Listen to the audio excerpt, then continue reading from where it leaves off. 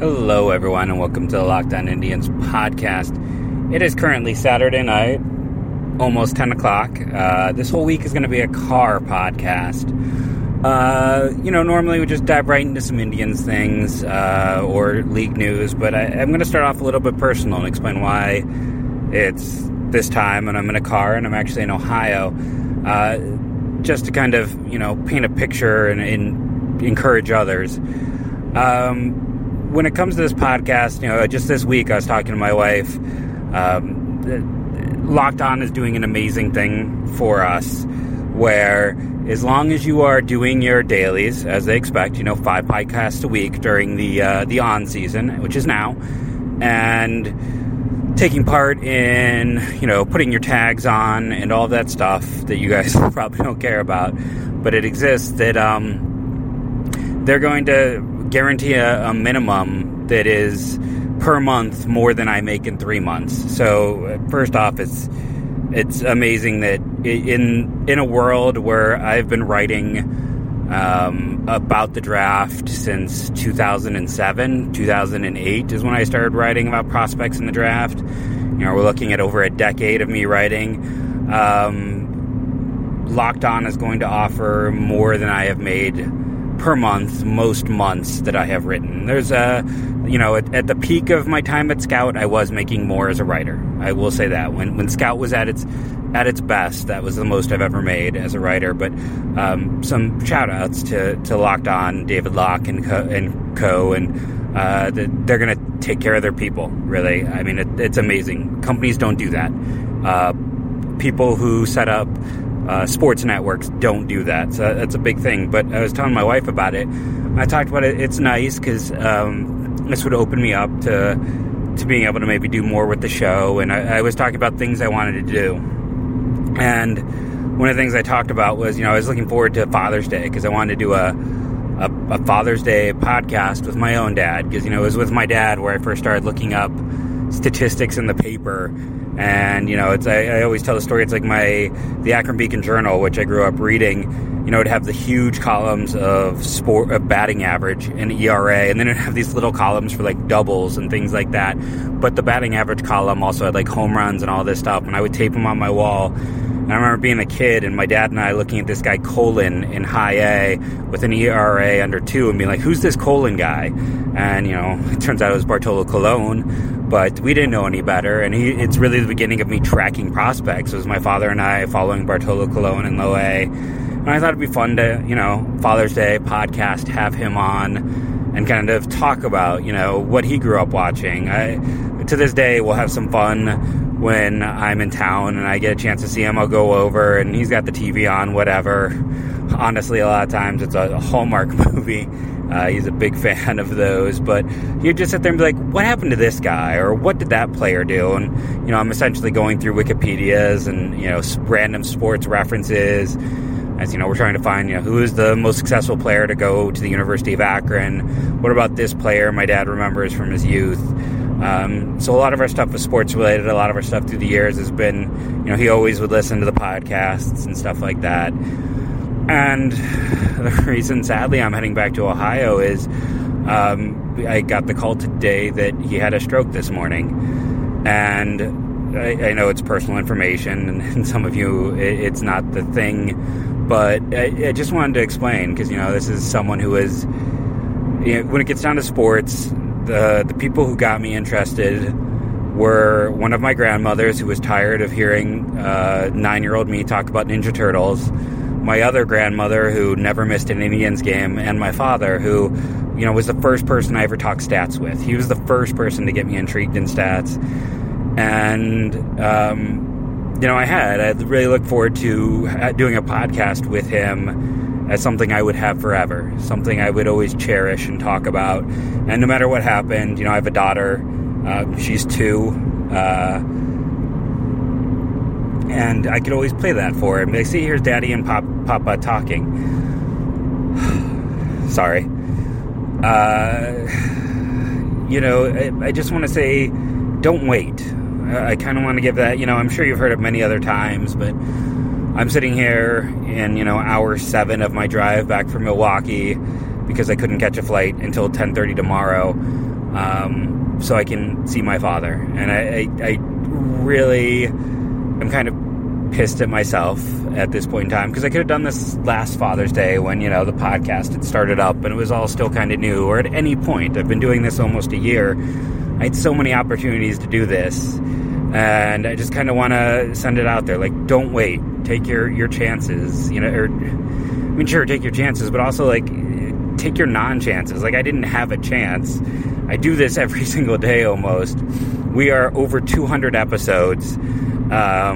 I should have had that conversation with my father by now. I should have sat there and been like, who are the stat guys you remember as a kid? What were the, because my father and I are very different nowadays in stats. He is still I was kind of raised on the Triple Crown stats. That was his thing, He's, whenever I make fun of pitcher win, he was the guy who introduced me to pitcher win is how you judge players and championships and things like that now I'd kind of roll my eyes at. It's maybe my love of advanced stats in some way is my own form of rebellion, as, I was also the person who, I've never had a detention or anything else in my life. It's a definition of a goody two-shoe, so I rebelled through advanced statistics. But yeah, it was the chance to talk about that, or like what numbers stood out, like who were your favorite players as a kid. My father is I'm going to turn 39 this year, so my father is going to turn 68 in November. So he did get to see a championship. He got to experience, or no, what am I saying? He did not get to see a championship. It's I can't do math right now. I'll be honest, my brain's not firing as well as it should be because of everything going on. But yeah, it's, so much of this podcast is me with stats and numbers and looking at things. And it all started there. And I'm, doing this in some respects, it helps. So thank you out there who listen. It's been an incredibly hard day, and I'll be, like I said, doing the podcast from home this week. I took some time, some sick days from work, so I could drive back and help and figure things out. But I still will get the podcast done and up, and I appreciate everyone who's downloading and listening. But again, take advantage of your time. Don't take it for granted. Don't wait to do a gimmick show on Father's Day to like have that discussion, that podcast with your father, because that's something you could value forever. And hopefully my father recovers, and maybe we still get to have that show on Father's Day. And that is my great wish at this point in time. But it's like I said, I'm sorry if this is not what you tuned in to expect or hear, but a lot of the great sports stories that we've all seen, what is Field of Dreams at the end of the day but a father and son story, the shared love of sport, and it definitely started with him, and like I said, both of my grandmothers as well.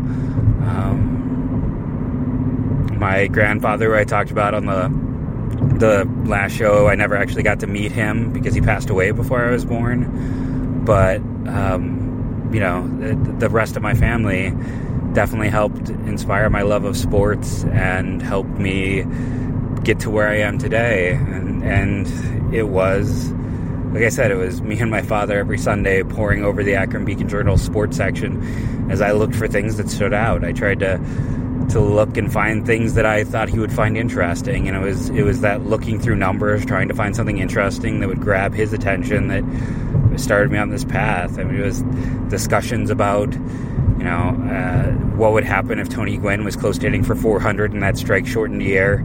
Like, could it qualify? How much would be taken off? Or in some respects, I was lucky where I didn't really get into the Indians heavily until the early 90s, so I didn't go through as much suffering as a lot of fans, and just talking about like Lofton's obscene steal rate, Albert Bell getting robbed for the MVP, and going through the numbers and how Mo Vaughn really couldn't compare and things like that. So it's baseball is inexorably tied to my father, and the way I watch baseball is very much tied to him as well. So I'm just going to repeat myself. Take advantage of your opportunities. Don't always expect there's going to be a tomorrow. And, you know, don't use the old adage, don't put off to tomorrow what could be done today. So,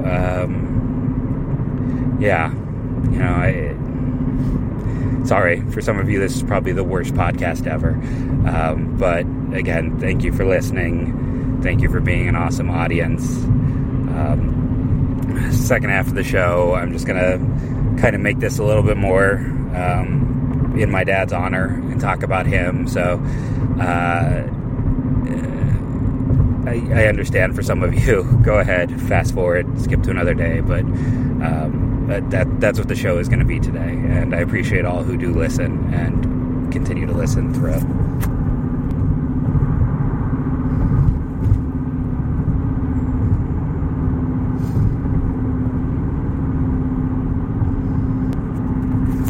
So, as many of you know, as I say at every show, my name is Jeff Ellis. My grandfather, William Ellis, served in World War II. He was not a baseball player. He was a football player, and he was supposed to play at the University of Akron, but then World War II occurred, so he did not get much of an opportunity to play. He had been a tight end in school.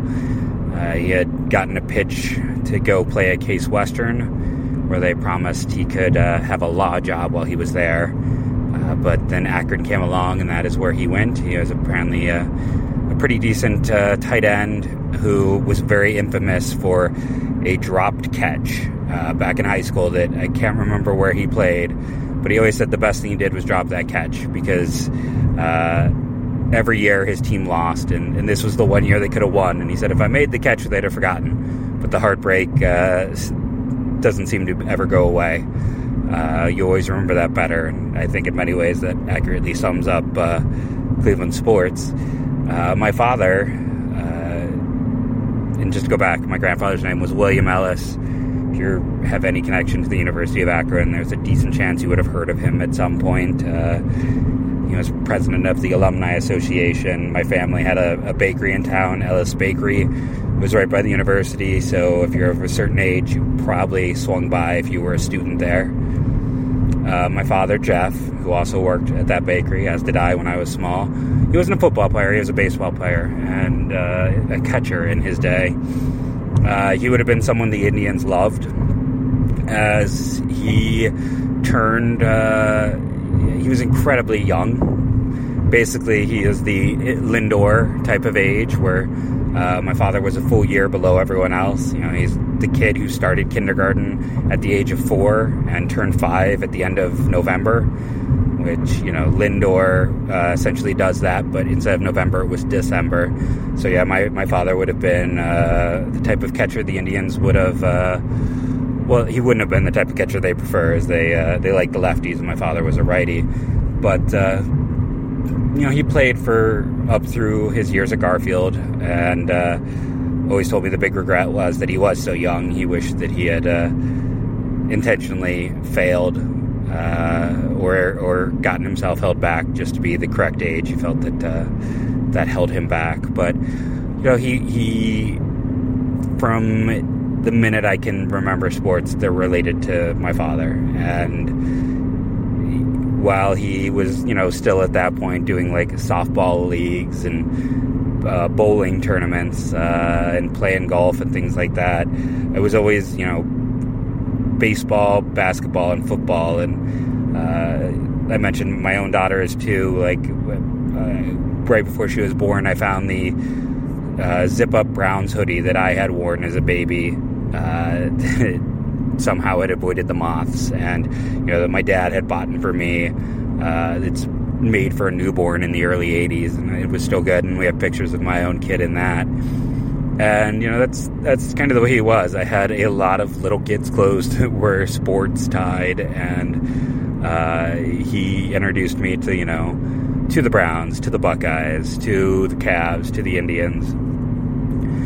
And, you know, I remember, like I said, listening and watching. And as I got older, a lot of it was through that prism of statistics, and he was always curious, and that would be the thing too, where you're looking at points before, quick and easy internet. He would ask me questions about where did this one go to school, or how did we get this guy. And in some respects, I think my photographic memory of sports comes from that, because I just learned to keep it all in. So if my dad did ask that question, I had an answer, not for any other reason than being a kid who wanted to impress his dad, which I think just about every kid wants to. So I kind of started there. I started looking at those numbers and memorizing it and remember where guys came from. So I'd always have that font of information that I still sometimes get wrong now, but especially when I was younger, I was better at. And, that's the path that started me here. It was the recalling facts, trying to find something my father found interesting, which is now I try to find things that you, the audience, will try to find interesting. The statistical bend of all of my writing, again, that started as how I would try to make a point to my father, or how things would stand out. And while he used more traditional stats, that was how we kind of judged players. It was very much, you had to have, if you thought someone was a bum or you thought they were great, there had to be a backing for it. There had to be a reason. Looking for the guys hitting 300, that was how you determined if there was a good hitter. Over 30 home runs was good power, at least by the time I was paying attention. There was a point before that. I remember basically when Cecil Fielder hit his 51, that kind of made him like the king of power in our, in terms of our debates of the time. It's such an unreal number. No one gets to 50, but things like that stick out that I'm sure other people have. And so no news for this show.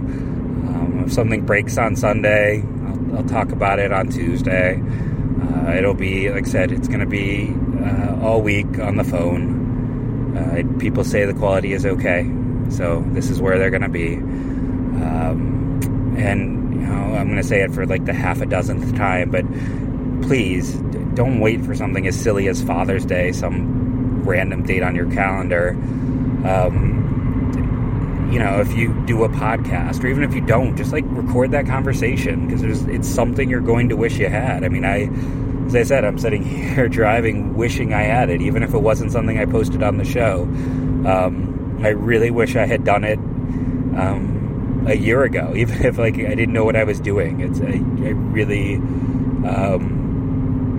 really wish I had. So if you're in a situation like me, where you're of the age that I am, or even if you're younger, or if you're older and you have that opportunity to talk with the person who inspired you to do something, mom, dad, grandparent, whatever, seize it.